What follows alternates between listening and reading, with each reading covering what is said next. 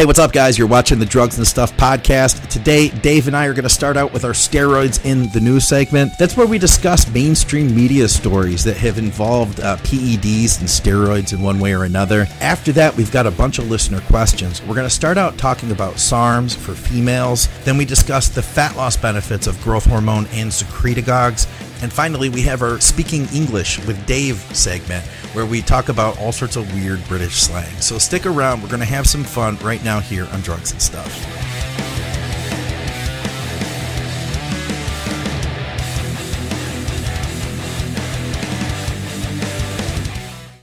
So to start us out, I have a story here, steroids in the news. Dave, did you ever see the movie Icarus? It's a documentary on Netflix. I haven't, but it's the story of the Russian doping program, is it not? Yes, exactly. And yes. It is centered around a guy, Dr. Rodchenkov? Is that how you say it? Grigory Rodchenkov. Rodchenkov. Okay. Oh, I think I almost got it. So he was the whistleblower here. What Russian whistleblower Rodchenkov is in the U.S. witness protection program, but still fears for his life. Dude, the Russians take doping pretty seriously, I guess. Pretty serious. Oh, yeah, money. Big money, but also pride. Oh. Big state pride, national pride. So okay. Big thing. Okay. Remember the old Russia and communism is very much about you're there to serve the greater good, which is the state. Okay. So the state is the most important factor in that, and everything you do must be to honor the state. So obviously somebody saying, well, the state's dodgy and corrupt as fuck because they do illegal things is a big no-no. Yes, it will be, I would suspect, relatively high on the list of people we want to fuck up. Yeah. Okay, so this guy, Rodchenkov, was the former director of the Moscow Anti-Doping Center from 2005 to 2015. He is in an undisclosed location. He has armed FBI agents and is a participant of the U.S. Witness Protection Program. He is considered to be a traitor by Russia after he became a whistleblower and exposed a far-reaching state-sponsored doping program in Russia that made him the Kremlin's most wanted man. Dude, I got to tell you, man, I would not want to be wanted by the Kremlin. No. They say as well that they expelled 3 Russians from America that they believe was sent to find the doctor. Oh, no kidding. Like they were here on the hunt, basically. Yeah, basically, yeah. Wow. We had something over here not that long ago. It was a poisoning. Oh. And defected. Now, I'll probably get this wrong because I didn't pay that much attention to it, but basically, a guy died of poisoning who had some involvement with Russia or as a defective Russian spy or something of that nature. Yeah.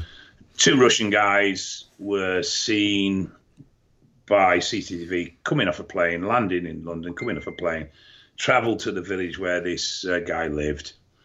They said they just came to have a brew with him. Basically, they just came for a cup of tea and then they were going. I love that. Yeah. They're probably big, scary-looking dudes with brass knuckle tattoos and. It was the most ridiculous excuse and story. I mean, it wasn't even a good effort. You know what I mean? It was really bad. Guy died of a certain poisoning, which is a Russian poison. They found it on his door handle. They found it here. They found it there. I think someone else died from it in the village as well. Huh. But yeah, that was supposedly Russia sending these assassins to sort him out. But I must admit, it wasn't particularly covert if they did. You know what I mean? Yeah. I mean, sleepy little English village with 2 Russian hitmen walking around in it. That stands out a bit. That sounds like a movie, actually. Yeah. But no, I mean, Russia's it's got a history, hasn't it, of doing incredible things to protect its state image. I mean, look at Chernobyl. Yeah. They made a documentary, or not, it really wasn't a documentary. They did a TV show on that not too long ago, a year or two ago. Did you see that? It was pretty good. Yeah, that was done by the English. Oh, okay. You guys did something. You guys do some good stuff sometimes. Yeah.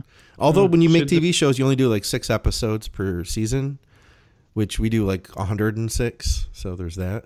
Yeah, but your episodes are 25 minutes long because for 40, 30 minutes of bloody adverts. Yeah, that's how we do it, right? So, yeah, so when we watch an American episode, we actually only get about 20 minutes of episode and take all the adverts out, and it's very, very short. It's like a little 11-minute show because that's about what our attention span can hold. That 11 minutes. I'm not arguing with that one. Yeah, I'm not arguing with that one.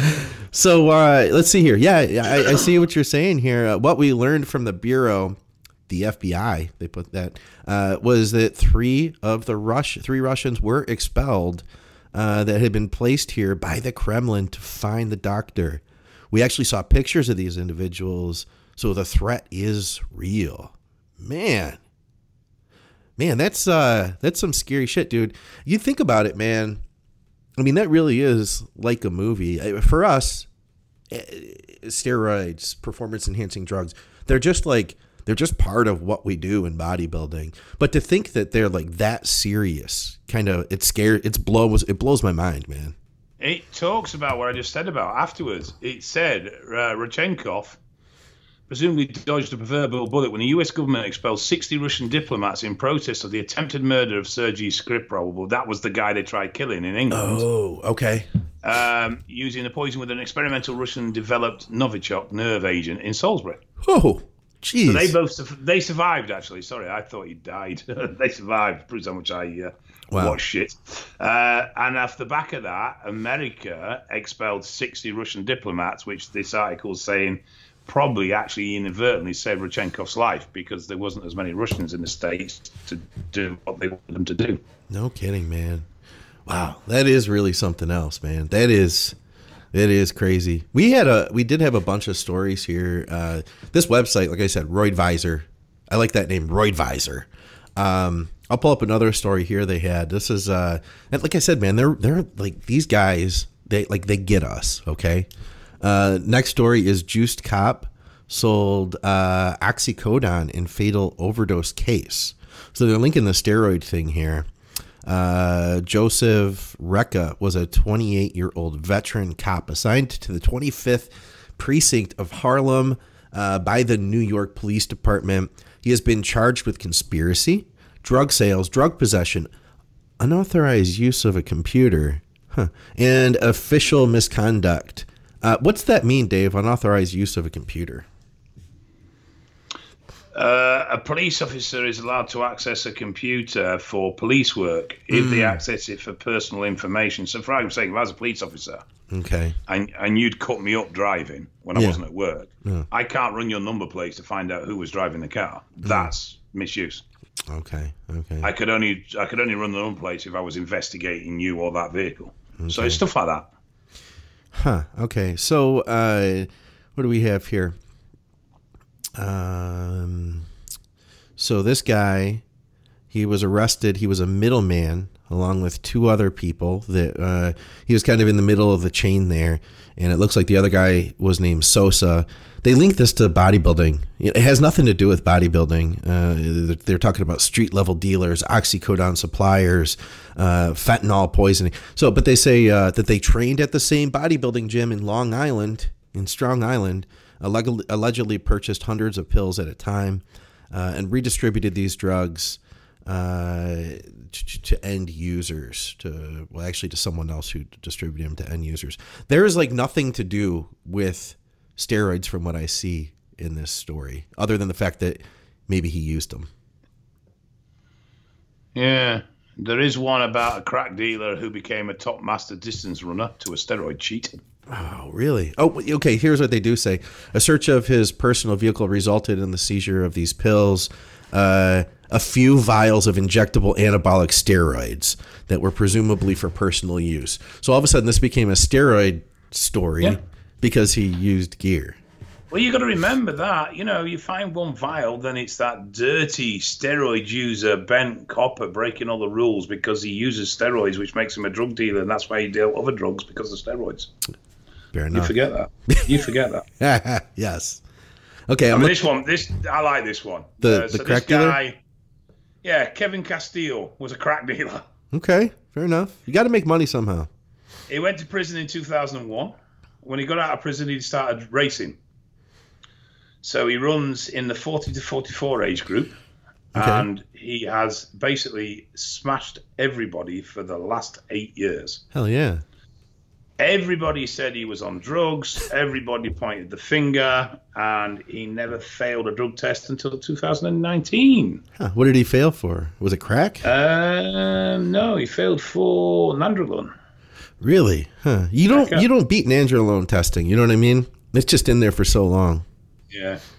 Which seems a strange choice. No, it's joint support and all that, I suppose. But yeah. And then apparently from when he started, all the other competitors were saying he was cheating and constantly accused him of using performance-enhancing drugs. Huh. But for 8 years, he never failed a test. You know what? He finally failed in 2019. I'm going to tell you what. I feel like as a crack dealer, you got to be able to run fast. You might not have to on a regular basis, but it's good to have that. It's good to have that in your back pocket. You know what I mean? It's probably part of the tools of your trade is being able to shift. Yes. You might not. Yeah, you might not need to use that one every day, but when you do, it's nice to have it. You know. They're all apparently he earned about $66,000 in prize money over the last several years, and they've now assumed that because he got caught cheating once, that he must have cheated all the time, because they're all up and moaning and saying, "Oh, I'm annoyed because I lost out on prize money because he kept beating me." Yeah. Fuck off, you sad bastards. I wonder if this was actually Norangelo, because it actually says it was like what is it, 19 NA as well as other prohibited 19 Nor steroids. So I wonder if they were like any type of an oral type pro hormone type deal that, you know, had similar metabolites. Possibly. That would make more sense to me, you know. Still a big mistake. Yeah,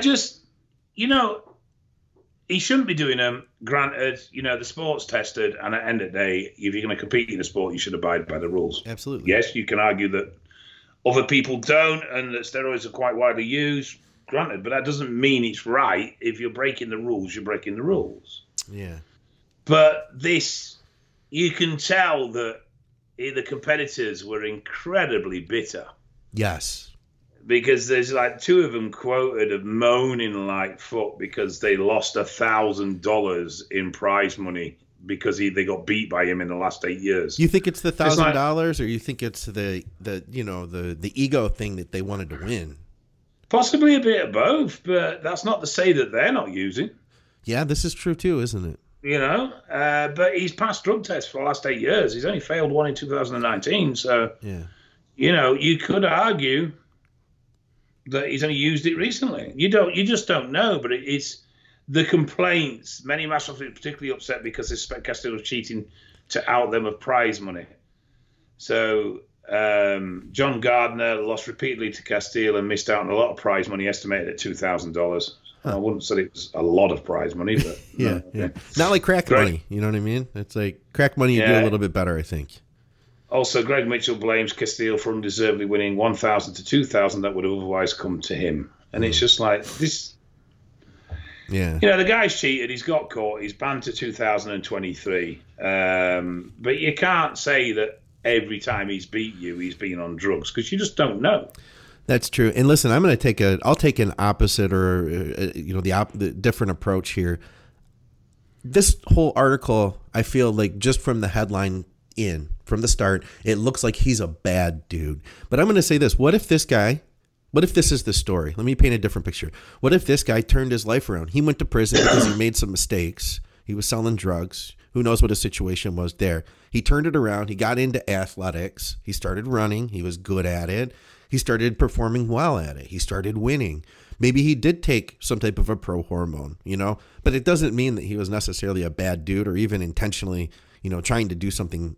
I don't know, man. I don't know if it was, I don't know if he was the bad guy all the way through the way they make this look.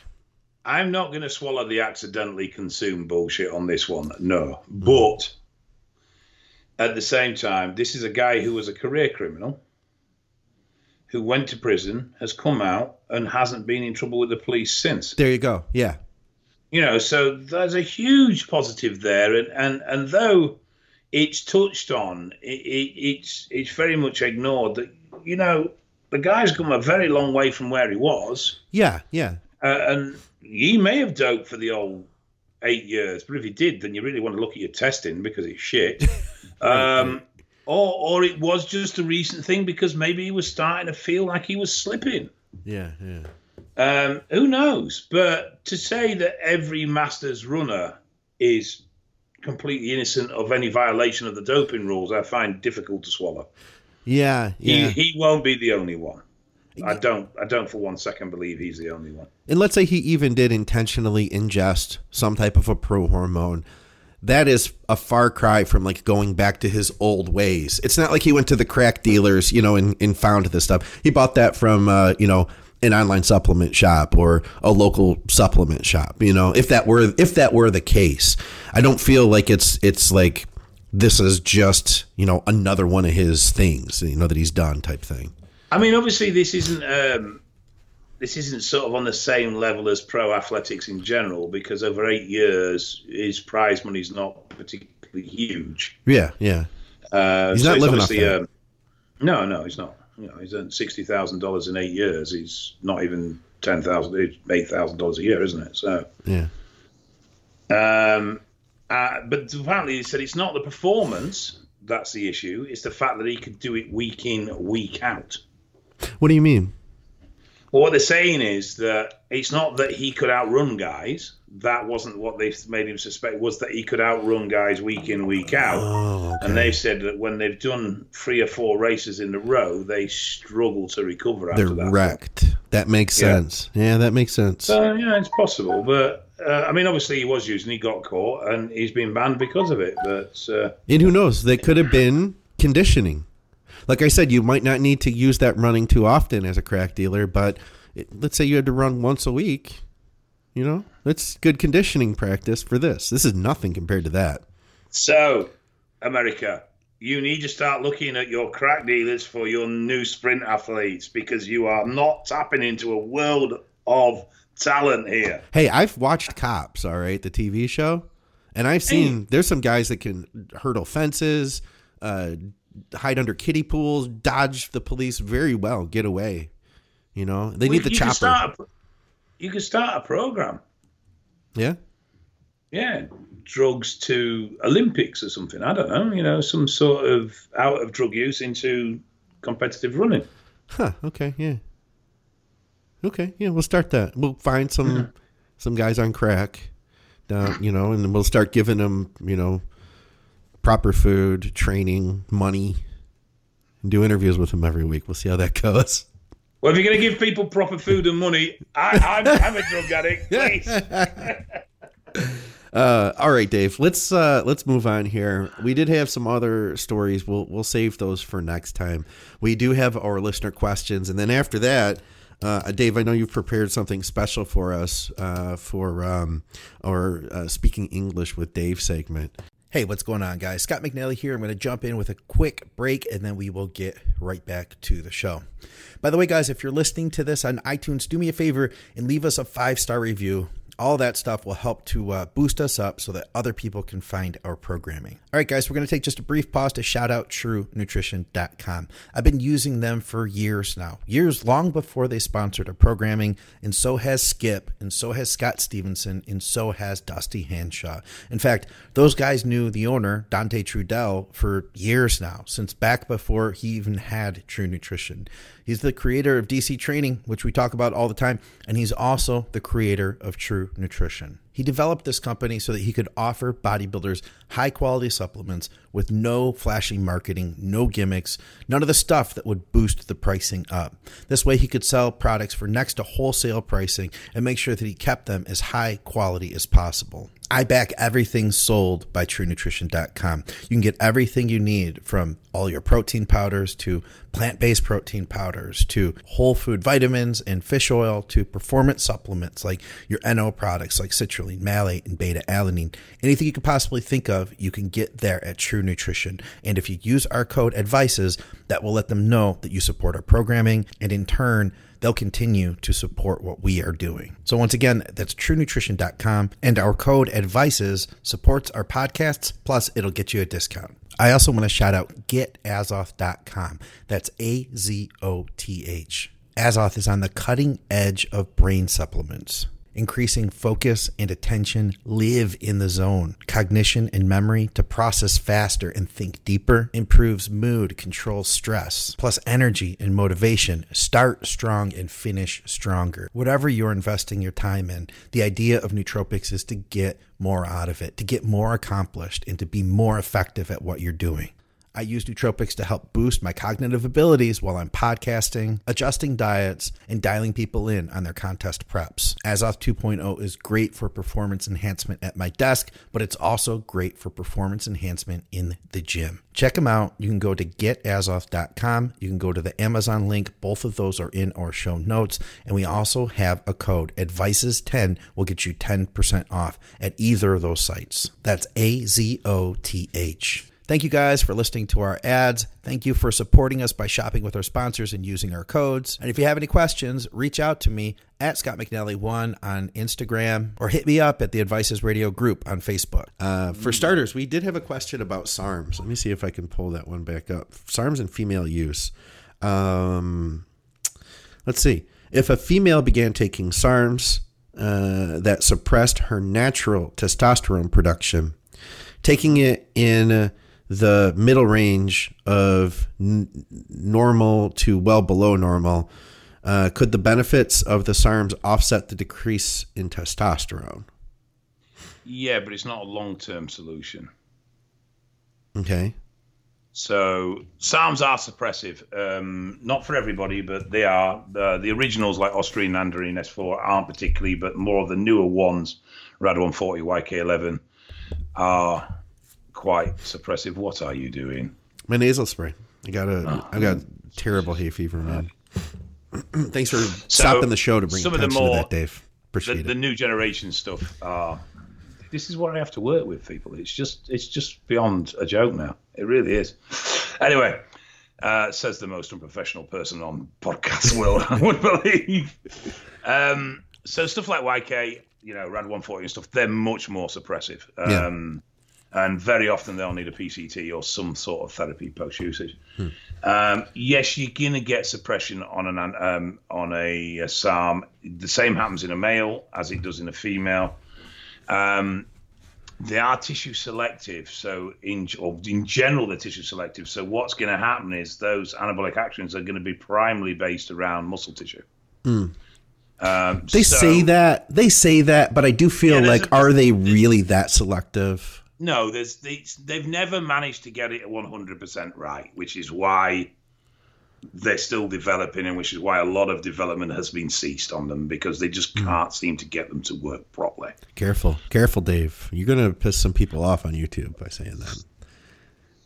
I piss people off every day, apparently, by breathing. You piss me off, but just on Tuesdays when we record this. I save up all my frustration for Tuesdays so I can outlet at you.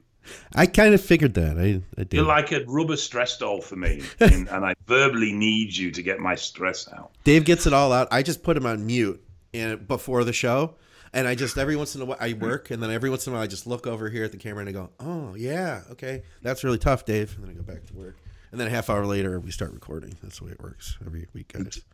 He does as well. Anyway, moving on.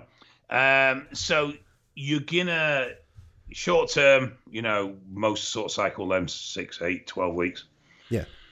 That reducing anabolics in other receptors is not going to cause a major concern. But continued use, long term, you could start to see some issues. But bear in mind that women do a lot of hormone conversion in tissue. Okay. So they have part of their testosterone levels are created within the ovaries. Part of it is created by the adrenal gland, and part of it is created by the conversion of other hormones in tissue. Yeah. So as they have such a varied production of hormone, they're a lot more resilient than males to the influence of external hormones.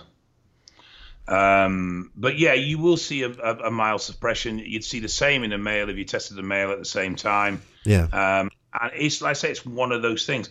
It's something you sort of see now quite a bit, is like when people talk about Anavar only cycles, so you can't do that. You have to run a test base. Mm-hmm. And the argument is that because Anavar is a DHT and it doesn't convert to estrogen, that if you maintain Anavar cycle for too long a period, you'll start suffering from low estrogen symptoms. Oh, okay. Wow.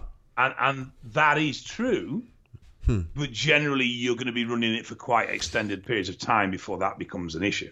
Okay, yeah.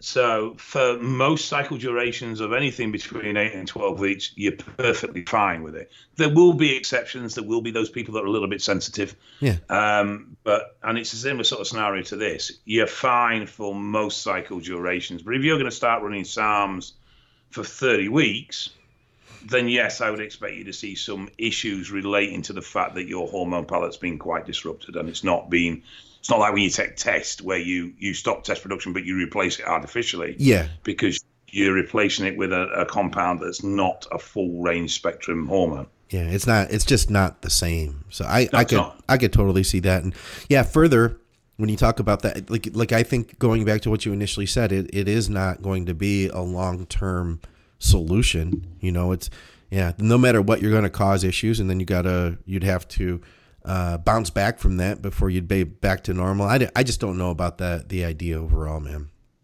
I mean, what do you think though? What do you think in general? Let me ask you this. What do you think in general about SARMs for a female longer term like that?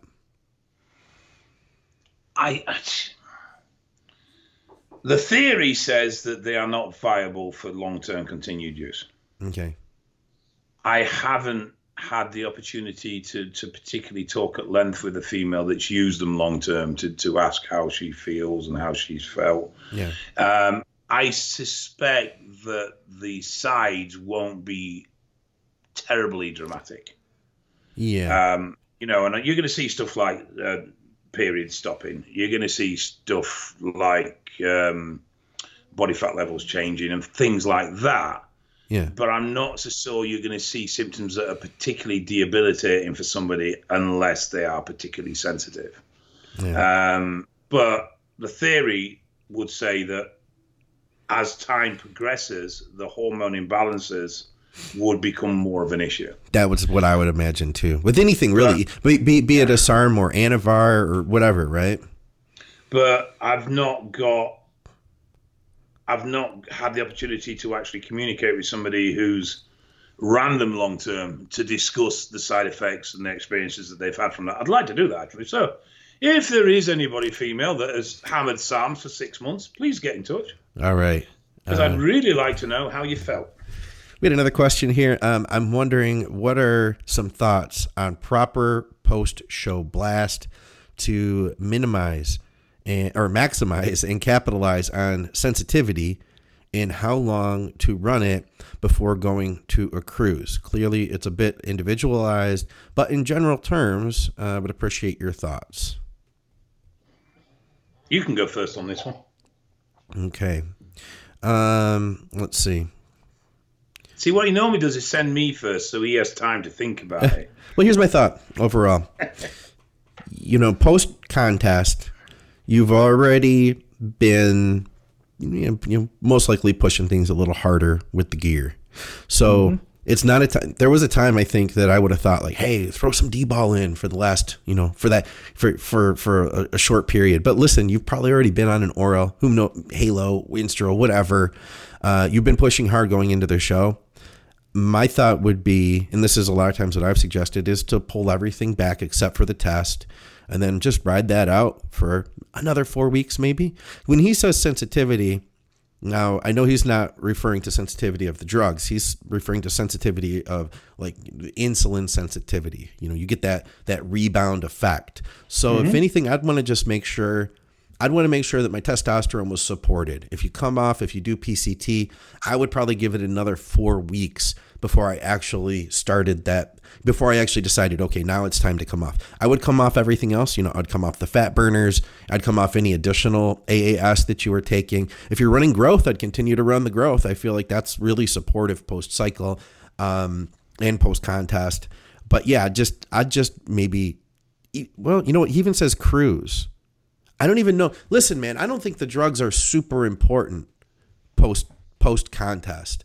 I feel like it's the food that's really going to be the driver. And as long as your testosterone is supported, you're going to blow up. You're going to get some good insulin sensitivity.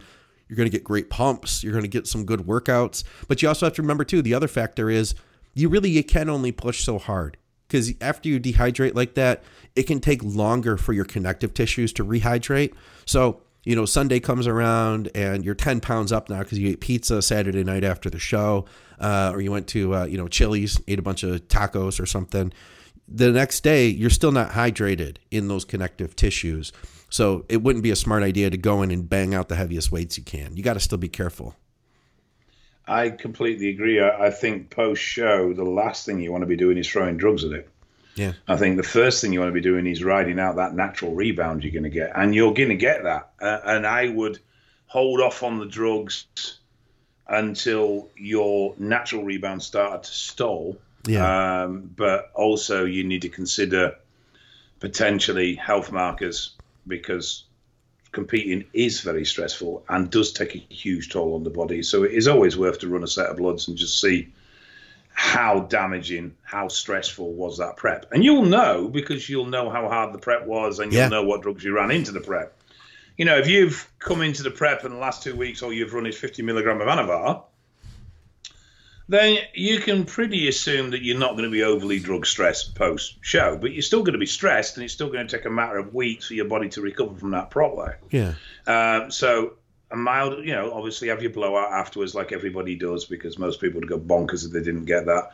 But then drop back into your diet and just do a mild increase and just reverse diet. Bring it up nice and steady, which will elongate the period that you're rebounding, which means you'll get more progression out of it. Worst thing you can do is go back up to bulking food straight after a show, because you'll go week 1, full, strong, vascular, still as lean, 10 pound up. Week 2, 15 pound up, still as lean, full, strong and vascular. Week 3, 20 pound up. Oh shit, I've got fat. Whereas if you stage it, you'll still get those weight increases, but you'll maintain that longevity of that rebound for much, much longer. You'll maintain that what? The longevity of the rebound, i.e. you'll push the rebound period into a greater number of weeks. Say that word again. I don't know. I may have just the longevity of the rebound. You say longevity. Does that sound like? Did I say that the way you say it? Longevity. Yeah, the length of the rebound. We pronounce it differently. So you don't speak English for a start, do you? We say longevity. Longevity. Yeah. Well, maybe that's just me. Probably just me. I thought it was like a British thing. Well, you said it like 3 times, so that's the way you say it. I think it's probably just me being an ignorant git and not speaking correctly, to be quite honest. But you extend that window of rebound for a longer period of time, which gives your body more time to recover, and then you're fresher going into when you do start your cycle to maintain that upward trajectory. Yes, and listen, I'm all for trying to get that rebound, but whatever you do not get fat, because then you're going to screw yourself when you are ready to go back on cycle again. Then you're fucked, right? Basically. Yeah.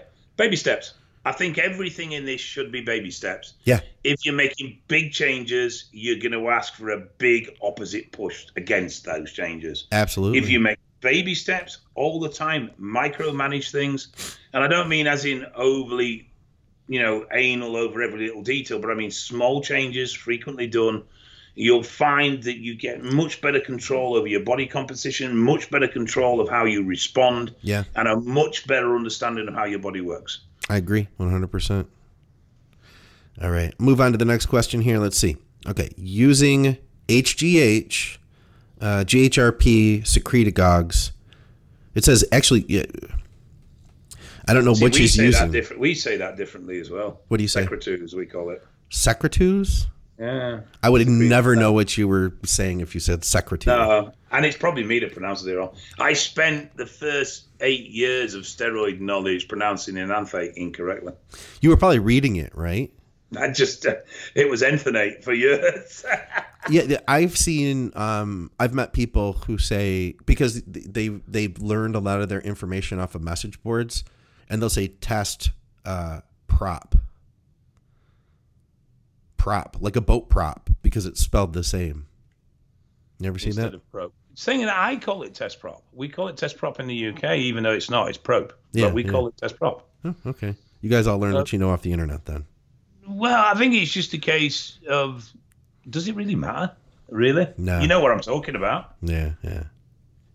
But what if I said potato all the time? Would that bother you? No. No. Okay. It just reinforced my thoughts that you're an idiot. That would be all. All right. So I don't know which he's using here because he has a slash. Is it he or a she? I believe it's a he. Using HGH. Oh, I don't know because it's his client. Using HGH/GHRP6/secretagogue to improve body composition in a client that is fat with already hindered insulin sensitivity. Composition will improve, but at the risk of health in regards of insulin sensitivity at type 2 diabetes. How about that? I don't understand the need. Well, hold on. Let me finish reading the rest. He says, is there a happy middle ground in this situation, like using a GDA or natural or pharma to offset the furthering of insulin resistance? Or is this situation one of those where you want to get as lean as possible before adding in HGH, GHRP/secretagogues? Okay, so they're not using it yet. Right. Yeah. Okay. So first question would be, is the insulin resistance due to body composition, i.e. their insulin resistance because they're fat folks? Or is the insulin resistance a medical issue, i.e. they're borderline type 2? If the insulin resistance is a medical issue, then I'd be very wary about using the growth at this stage, and I'd definitely look at GDAs, berberine, that sort of thing in order to try and maximize the natural response they can get. Yeah. If the insulin issue is because they're fat folks, then why using a fat burner at this stage? Because you're obviously then already carrying large amounts of body fat, which means your initial stages of fat loss should easily be achievable naturally. You would think, yeah. I would, yes. Yeah. I mean, there becomes a point where it gets harder, and that's where the fat burners come in and are convenient. Mm-hmm. But I think too many people I'm going on a diet, where's my fat burners? And it's just not necessary, Kind of like cardio. Like, cardio could be helpful, but you don't want cardio to be the reason that you're losing the fat. You want the diet to be the reason. You know? These are all extra tools you bring in at points when progress slows, stalls, or you need to mix it up a little bit just to keep your own sanity in what you're doing. Sure, yeah. But the other thing is, I wouldn't be looking at growth or growth-based products as my primary fat burners. Yeah, no, God, no. That's like an additional thing. Yeah, unless I was looking for other benefits from them as well, particularly related around maybe age or sleep quality or joint age. So I would. There's other fat burners would be my go-tos before I'd start looking at growth hormone as a supplementation in the way of a fat burner. That's a great point. If it's a guy who's like, we'll say 45 years old, and he maybe wanted to have it for like the other benefits that go along with that, like improved recovery, maybe improve your hair quality, skin quality, stuff like that, then sure. I'd say go for it. But you're right, man. I'm totally with you. Do you feel like a small dose of growth would have a negative impact on blood sugar for someone? I think it's very person dependent. Okay. For example, MK677's got a huge reputation for screwing up BGs. Does it really? Okay. But I know a lot of people that tolerate that incredibly well. And then I know other people whose BG goes through the bloody roof when they run it. So, and I think it's very similar with growth hormone. If someone is already insulin resistant to some degree, and the other thing is, are we guessing they're insulin resistant because of what the client's told you, or have we tested and we know they're insulin resistant? That leads me to his next question, actually, Dave. Okay. He says, what is the gold standard for insulin sensitivity? Are we relying on fasted blood glucose, or is A1C better measurement? BG is instantaneous, so you can see response post food or post carbs, or whatever it is you eat, to be honest, because it's protein as well and whatever. So you can BG prior to a meal, BG post meal, and you can see how effective your response is. Yeah. HB1 is more an overview of how your body's responding. Okay. So both have their uses depending on where you are and what you're looking at. Personally, I'd probably look at BG.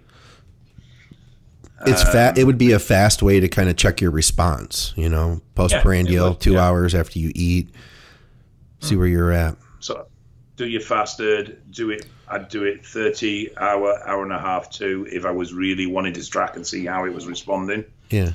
And then you can see where you're looking at and if you're coming back down in the right sort of time scale, or if it's taking a little bit longer, you're a bit more elongated.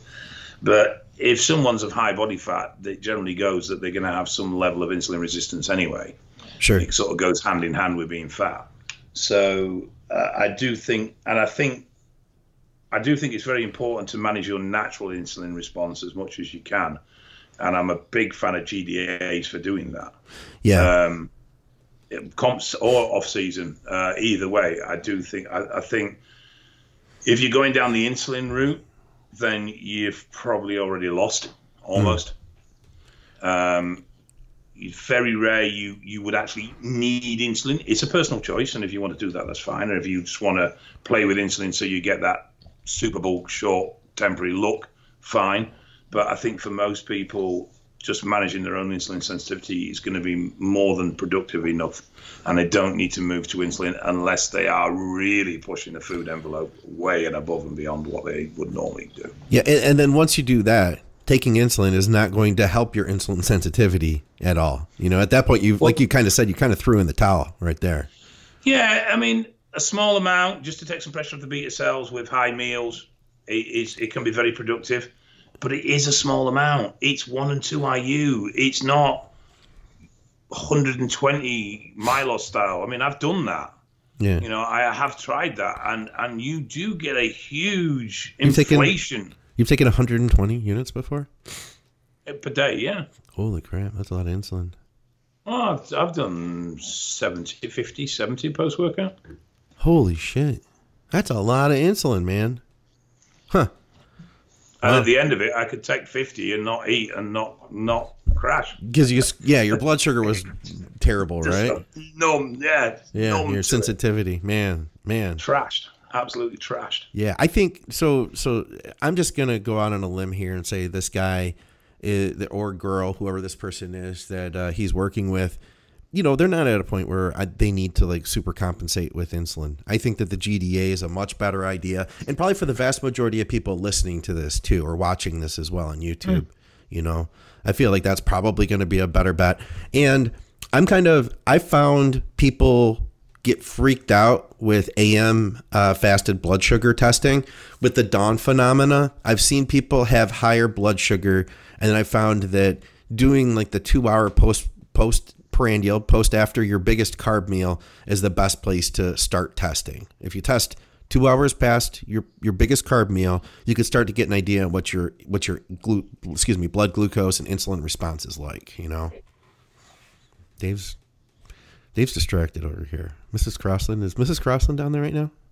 She's shouting something at me, and then the dog's licking his bollocks at the side of me. Hey, thank you. But no, I do agree. I think it's a drug that's far too quickly gone to is insulin. Yeah. Far too quickly. Yeah. But I do think the same with fat burners as well. When you speak to people, I'm on a cut. Okay. So I'm using these fat burners. How long have you been on a cut? A week. Well, Doesn't make sense to me. Bring them in as and when required rather than just wholesale throw them in at the beginning. Yeah. Yeah, I'm with you. All right, let's move on then. That's all of our questions for the day. But we do have one more topic. Oh, and we had a question that's kind of off topic here that I'll throw this one in. Corey Wright asked it. He says, what In-Betweener's character best describes Dave? I've never watched it. Oh, dude, I watched all of it, all the episodes, and I saw one of the movies too. I don't remember any of the characters' names, and I only remember... I've never watched it. It's a funny show, man. You should watch it. I've seen clips, but I've never watched it. It's good. Right. This is going to confuse the hell out of you. What's that? So I'm going to describe the item. So this is a bread roll. So okay. We're talking, so this is our this is our English segment. Yeah, okay, bread roll. Yeah. Yeah. So about that big, little bread. What do you call it in America? We'd call it a dinner roll. Okay. Do you have any other names for it? That would be the main one. A dinner roll. I guess you could call it a bun. Okay. Are you ready? I'm ready. We call it morning roll. Morning. Muffin. Muffin. And then what was that last one? Bap. A bap. Huh. Cob. Oggy. Tea cake. Lardy cake. Buttery. Vienna. Huh. Batch. A batch? Scuffler. A scuffler? Yeah. Bread cake. I know Barn scone. Cake. I know scone. Slotty. A slotty. Rowie. Do you say all these words? Yeah. These are all words. Every region in the UK has a different name for a bread roll. You guys do a lot of bread rolls, huh? So in Yorkshire, where I'm from, it's tea cake. A tea cake. I've heard you say that. We're going to have cakes. No, it's not a cake. It's a bread roll. Now, someone said to me, so we do a bread roll with currants in, raisins in. Okay. So they said, so what's that in it? That's a currant tea cake. Huh, okay. But you go over to Manchester and it's a bread cake. Okay. You go to Sheffield, which is literally 10 miles down the road from me, and it's a cob. Everywhere, barn or bap, barm, B-A-R-M, is another one that's used for it. These are all, what if I just go to the restaurant and I'm like, can I get a bread roll? Will they know what I'm talking about? They would know what you're talking about, but there are literally about 20 odd different names for a bread roll in England. Okay. And depending on where and they differ slightly as well. Okay. Oven bottom. Do you ever see you ever go to Red Lobster and get those cheesy bread rolls? We don't have Red Lobster. Then you suck. Flat out. I don't even like Red Lobster, but I like those dinner rolls they have. So it's just a cheese roll. Yeah, they're good. They're good. Real buttery. So the cheese is baked into it. Yeah, it's very heavy. Yeah. Yeah. Each one's probably like 3 pounds. It's But then we have scones as well, which are a harder, more stale dessert type thing. They're basically a scone is a stale biscuit, is what that comes down to. No, it's not. A biscuit is a thin thing, not this fat thing that you smother what you describe as gravy, which just looks like slop all over it. Yeah, biscuits and gravy. Fluid. It's not gravy. No, that's not gravy. Gravy is fluid. That's congealed mess. It's delicious congealed mess is what that is. It's revolt and it's grey. Oh, yeah, It doesn't even look a nice colour. It's grey, for God's sake. Gravy's made with meat juice. Yeah. Biscuits and gravy is pretty damn delicious. No. Biscuits are sweet. They come in packets. Yeah. And you can have ginger biscuits. You can have oat biscuits. But you don't get biscuits with gravy. That's not a biscuit. So basically, the only place you find a scone here in the U.S. is if you go to a coffee shop, kind of like a hoity-toity place, and they're like, oh, and I'll get a scone on the side. I'll get a double cappuccino with light froth. You can have it with butter or jam or clotted cream. Because you need that because it's a stale biscuit. It's not a stale biscuit, but we also do a cheese one. I could go for a cheese scone. That sounds good. Yeah. But this biscuit crap, no, that's not a biscuit. What about biscotti? Do you guys do that, or is that French? I thought it was Italian. Oh, biscotti. Italian. That makes sense. Yeah. Okay. Biscotti. That's like stale breadsticks. Well, we get little. You tend to get little ones on the side of your cup when you get a coffee. You get Biscoff biscuits. Yeah. Like a stale But so, biscuit what as do you well. call a biscuit in the sense of a packet of biscuits, as in thin cookie type things? Oh, they'd be cookies. Yeah. No, a cookie's a biscuit. No. A Biscuits. cookie's a type of biscuit. Biscuits you put in the oven, they rise. No. You put them on No. the side of your plate for dinner. No, That's a biscuit. no, a biscuit is a cookie is a type of biscuit. My dog gets dog biscuits, and they're shaped like a bone. It's like a little milk bone, they call them. Mine gets gravy buns. Gravy bones? Yeah. Huh? Is that a real bone, or is that like a dog treat? No, it's a dog treat. Okay, yeah. We have. So it's basically hardened gravy. Oh, that Proper sounds gravy, not that grey putrid slop that looks like it comes out of an alien's head. I bet he likes that. I bet he likes those. How can you call something that thick a biscuit? Because that's what a biscuit is. That's No, how come you biscuit's can. Cookie thickness. No, yeah, that's called a cookie. No. See, your biscuits are like our scones, really. Just they're more savoury. Yeah, they're not stale. That's the Scones difference. aren't stale. That's why they're so hard.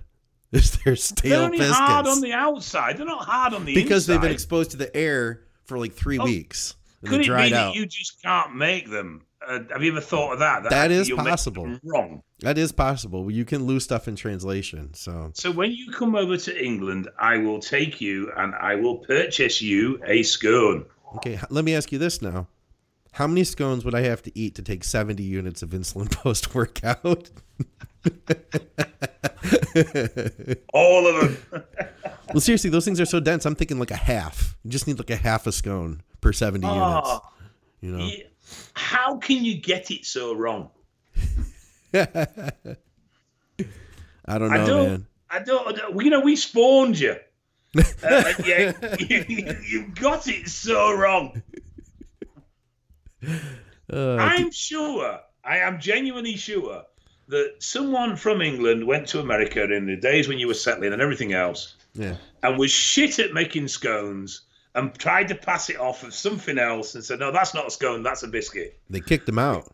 To Because they America. were so terrible at actually making real scones, so they palmed this shitey thing off That's as a possible. biscuit. That's possible. You guys aren't really known for a lot of great foods over there, are you? In England? Pardon? You guys aren't known for a lot of great foods, are you? You guys make just like stew with Okay, so stale biscuits what- on the side, right? What great foods are America known for? Not porridge. No, that's Scotland. It's all the same. It's like basically around the corner from you, down It the is. street. Come on. You name me a great food America's known for. We are known for Mexican. That's not American. That's We're Mexican. known for great Italian food. That's Italian. That's not American. We've got great Middle Eastern food by me. I can keep I can keep going. I can keep The going. only things that I come to mind as being traditional American are generally stuff, your barbecue style stuff, Yeah, burger. and burgers. You do a good burger, that's for sure. Hot man. dogs, possibly. We have fish and chips. Oh yeah, that's good. I want to go there and eat some fish and chips. I do. That sounds good. English fry up, breakfast.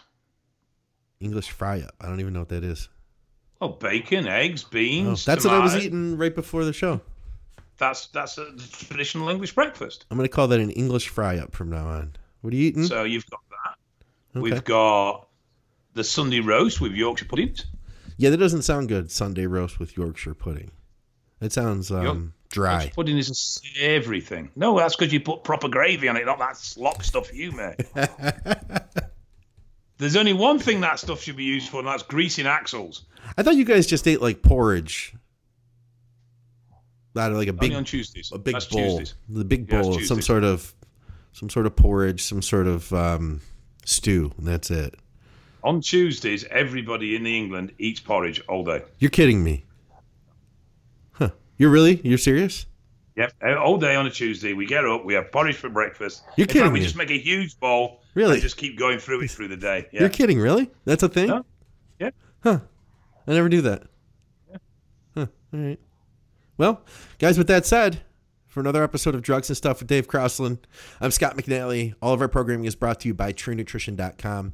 GetAzoth.com. That's AZOTH. Of course, go to crosslands.org.uk. And Dave's new thing behind him, just type in V into your search engine, and you'll find him. You'll find lizard people. That's it. See you guys.